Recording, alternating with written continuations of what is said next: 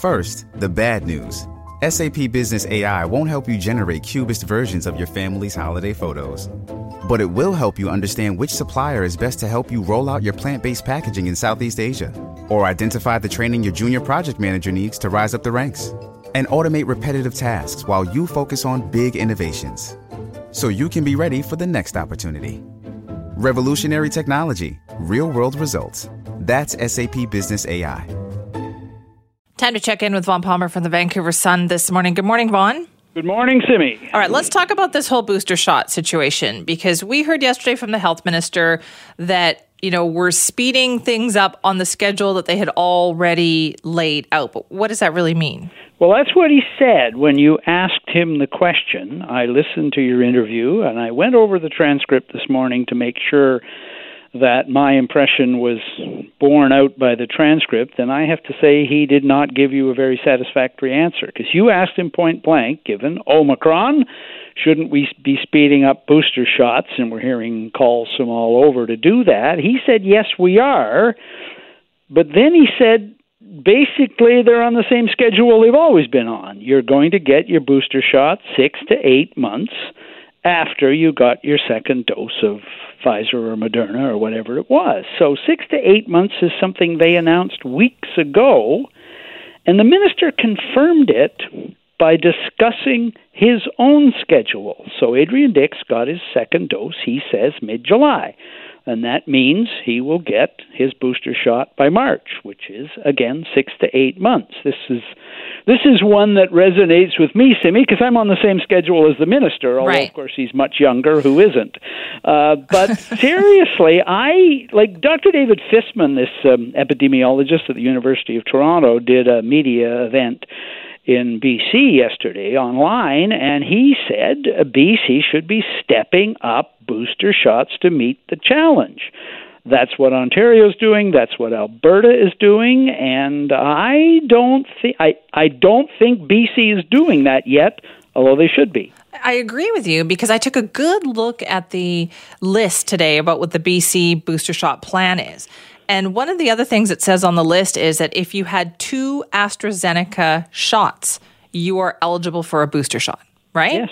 Well, I had 2 AstraZeneca shots, and I haven't heard anything. And in fact, my second shot was in June, and I haven't heard anything about getting a booster. So technically, I'm eligible, but I've heard absolutely nothing. So I don't know about that whole speeding up thing.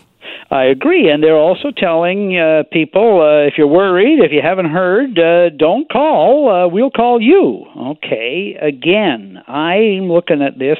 Look, the only clues that the minister dropped yesterday, that they're getting ready to speed things up, and we've had 2 clues this week. One is the minister said yesterday, we're bringing a whole bunch of pharmacies online to distribute, to do vaccinations, to do booster shots. That's encouraging. That means they're getting ready. And Dr. Bonnie Henry issued her call the day before to all those retired doctors and retired nurses who helped out during the big vaccination drive last summer. Please come back. We need you again. And that, again, was a sign to me that they're preparing to gear up, but I don't see that they've done it already. So, it's another example to me of the pattern we've seen in BC with each wave. They are slow to respond, slow to acknowledge another wave is here, slow on the rollout. When they get going, they do a really good job. Absolutely. And the depressing thing about that is British Columbians are so supportive and so cooperative, right? Yeah, we want it. Like, they want it. The support here for vaccination is phenomenal, right? I mean, you look around, God, they're protesting in the streets in some places. The Americans having a nightmare. Here, British Columbians are really lining up to do this, ready to go, and it's disappointing that the government is the lag in the system. It seems to take them a long time to get up to speed.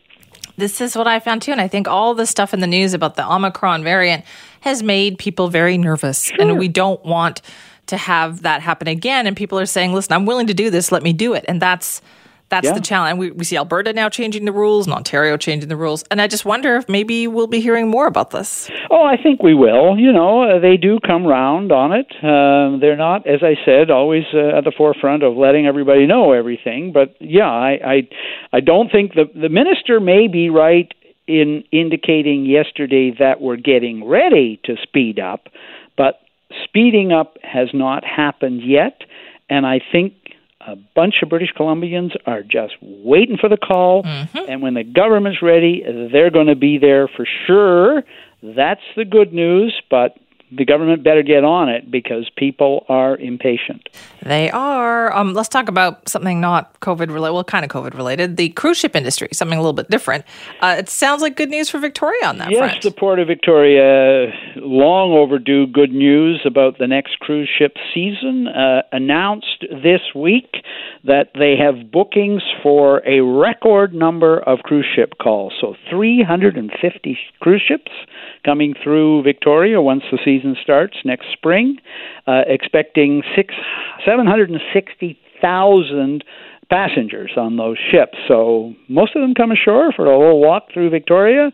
So this is awfully good news for Victoria. And look, the last couple of years have been pretty discouraging, and of course there is that threat that was hanging over Victoria that the Americans from Alaska, the congressional delegation, would put through legislation that would allow ships on the Alaska run going out of Seattle to bypass BC ports and just go straight to Alaska.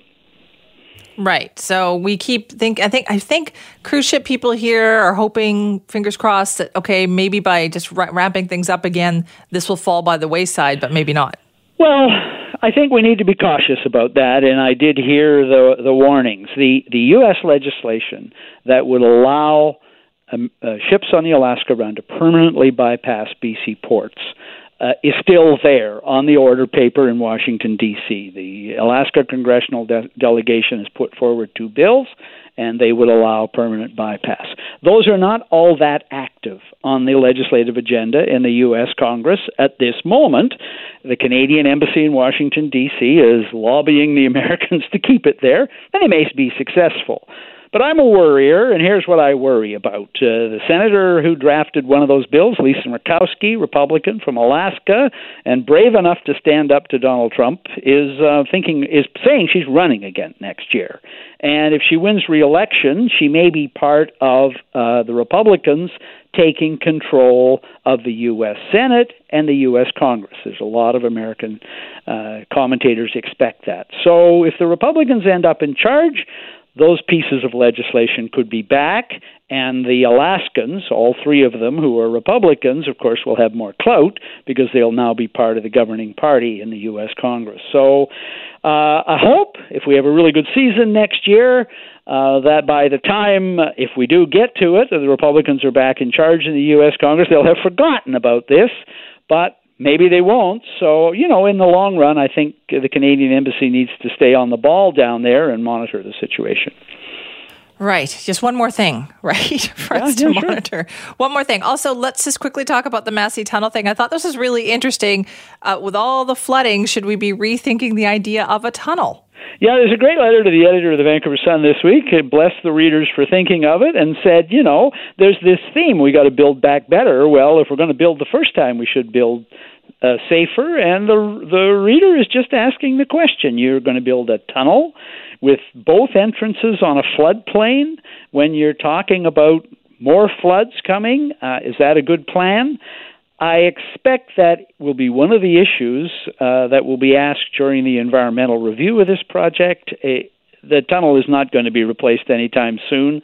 It will be another 3 years of environmental review at least, so plenty of time to raise the question. But I thought it was a really good idea to put that on the radar screen and just say, do we want to be building a tunnel right now? I think that's a very good question. We should be asking, for sure. Vaughn, thank you. Bye-bye, Simi. Vaughn Palmer there from the Vancouver Sun. Lots to talk about, as always. On that booster shot issue, too, we've been asking that question today. Are you ready for it? Do you think maybe the BC government should speed up the availability and accessibility of booster shots up there? Other provinces are doing that.